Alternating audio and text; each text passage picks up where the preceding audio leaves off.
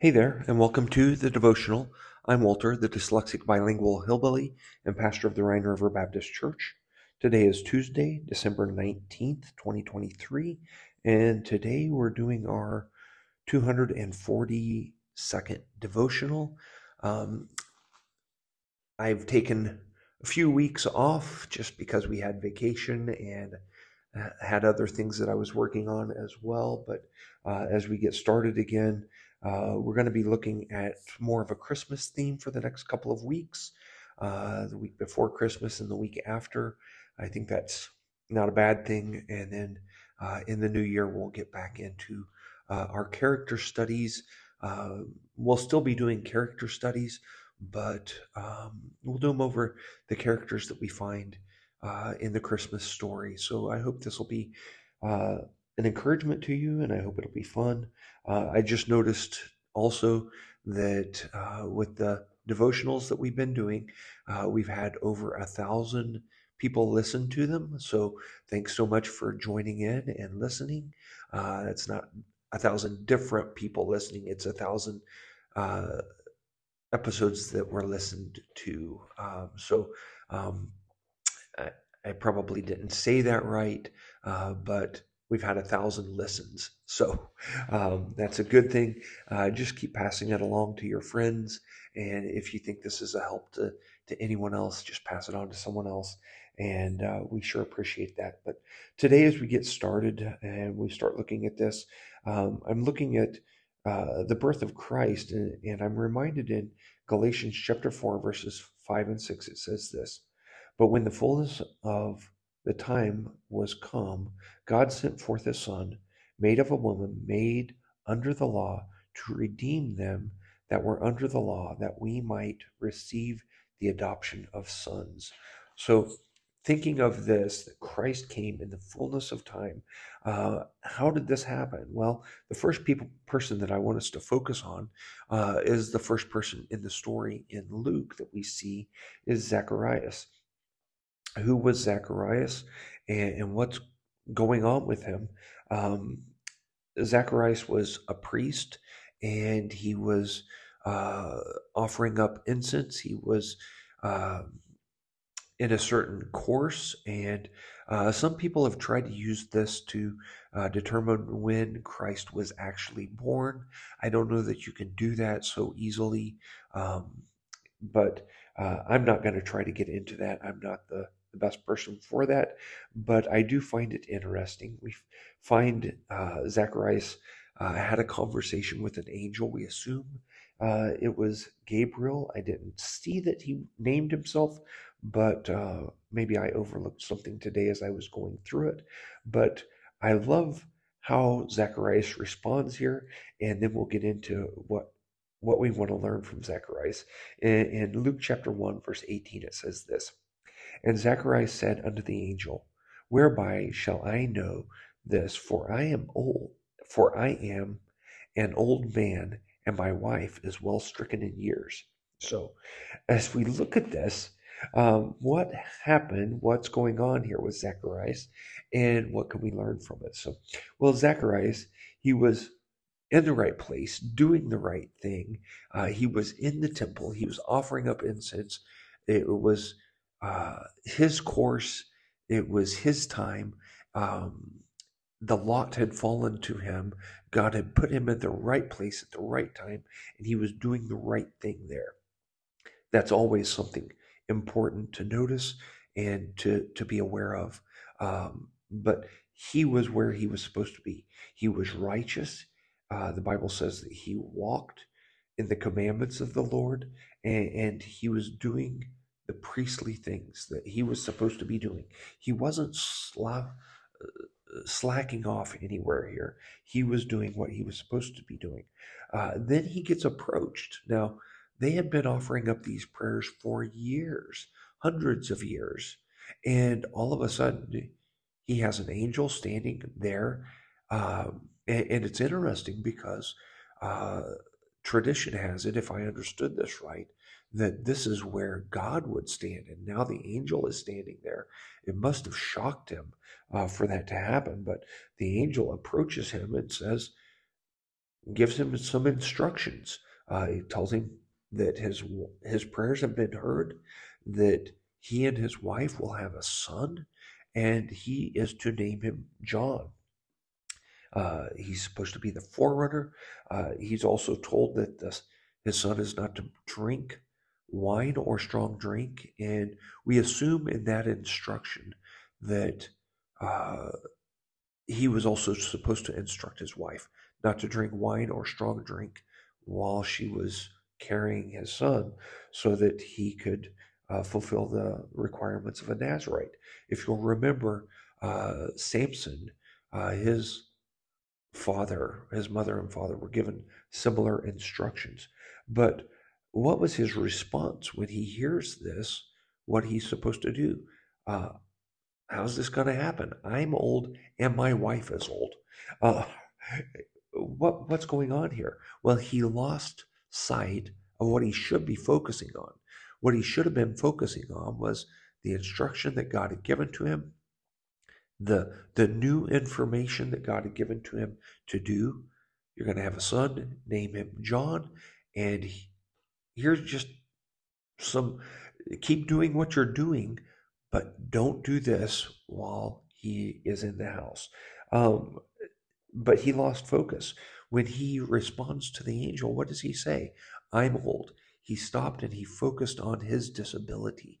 He's not young enough to do what he thinks needs to be done here.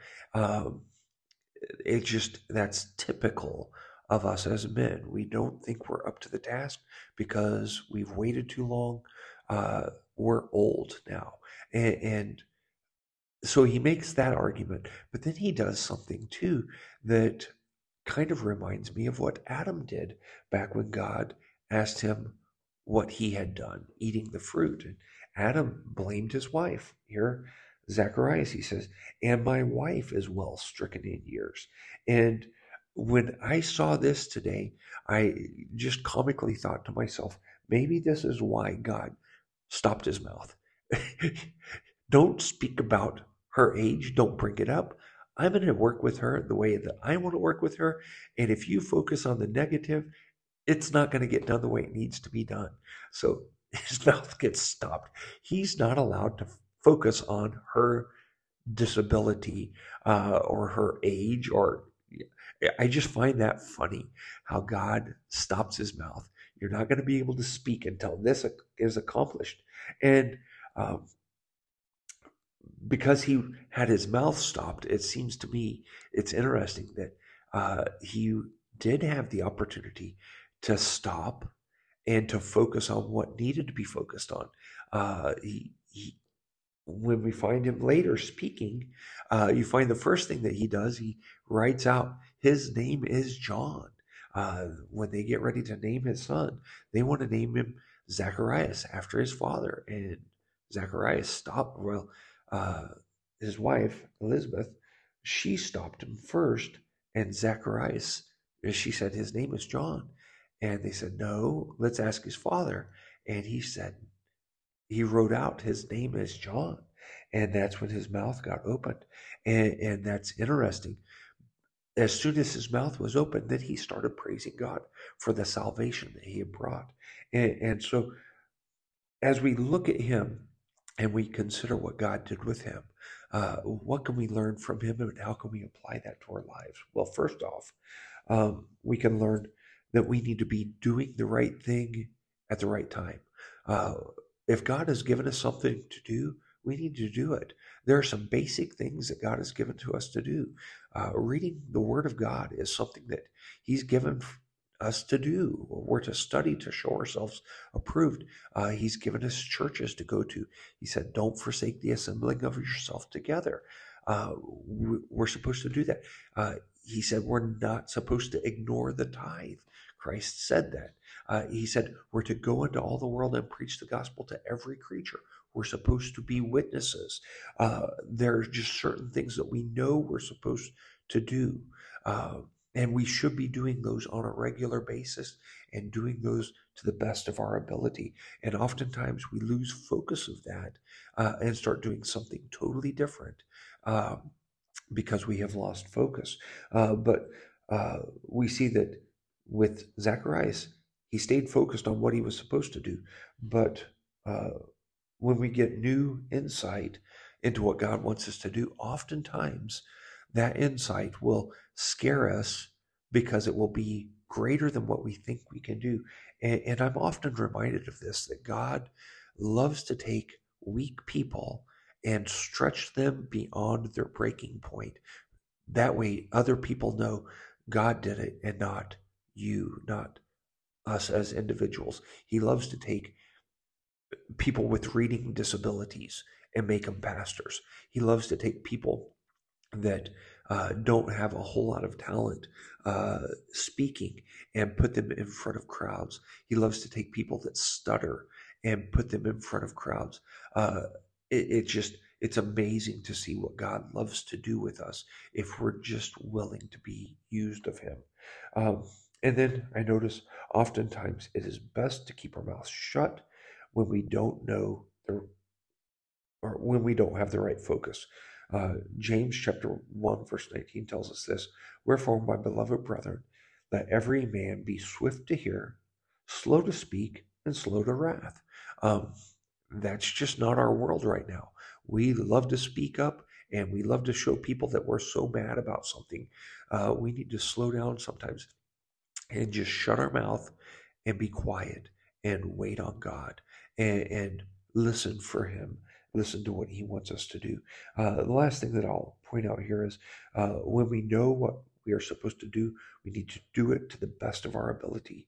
Colossians chapter 3, verse 23, it says this: and whatsoever ye do, do it heartily as to the Lord, and not unto men. Um, whether we're serving in a church, or whether we're doing schoolwork, or whether we're doing um, a job, whatever we find to do, whatever way we find to glorify God, we need to do it to God's glory and not for men, not to be seen of men. Uh, it should be for God's glory, whatever we do. So I hope that's an encouragement to you. And I hope that's something maybe you can learn from Zacharias, and maybe something fun to think about. God stopping his mouth when he brings up his wife's age. Maybe God wouldn't have stopped his mouth when he says, I'm old, I don't know that I can do this. God might have said, you're fine. But when he brings up, and my wife is well stricken in age, then he stops his mouth. He says, nope, you said enough. Try not to be like him in that sense, but try to be like him in the fact that he did what he was supposed to do, and that he did it to the best of his ability. And we find that his words were recorded in Scripture, that he praised God for his salvation. So I hope that's a help to you. Thank you so much for joining with us. And until the next time, auf Wiederhören.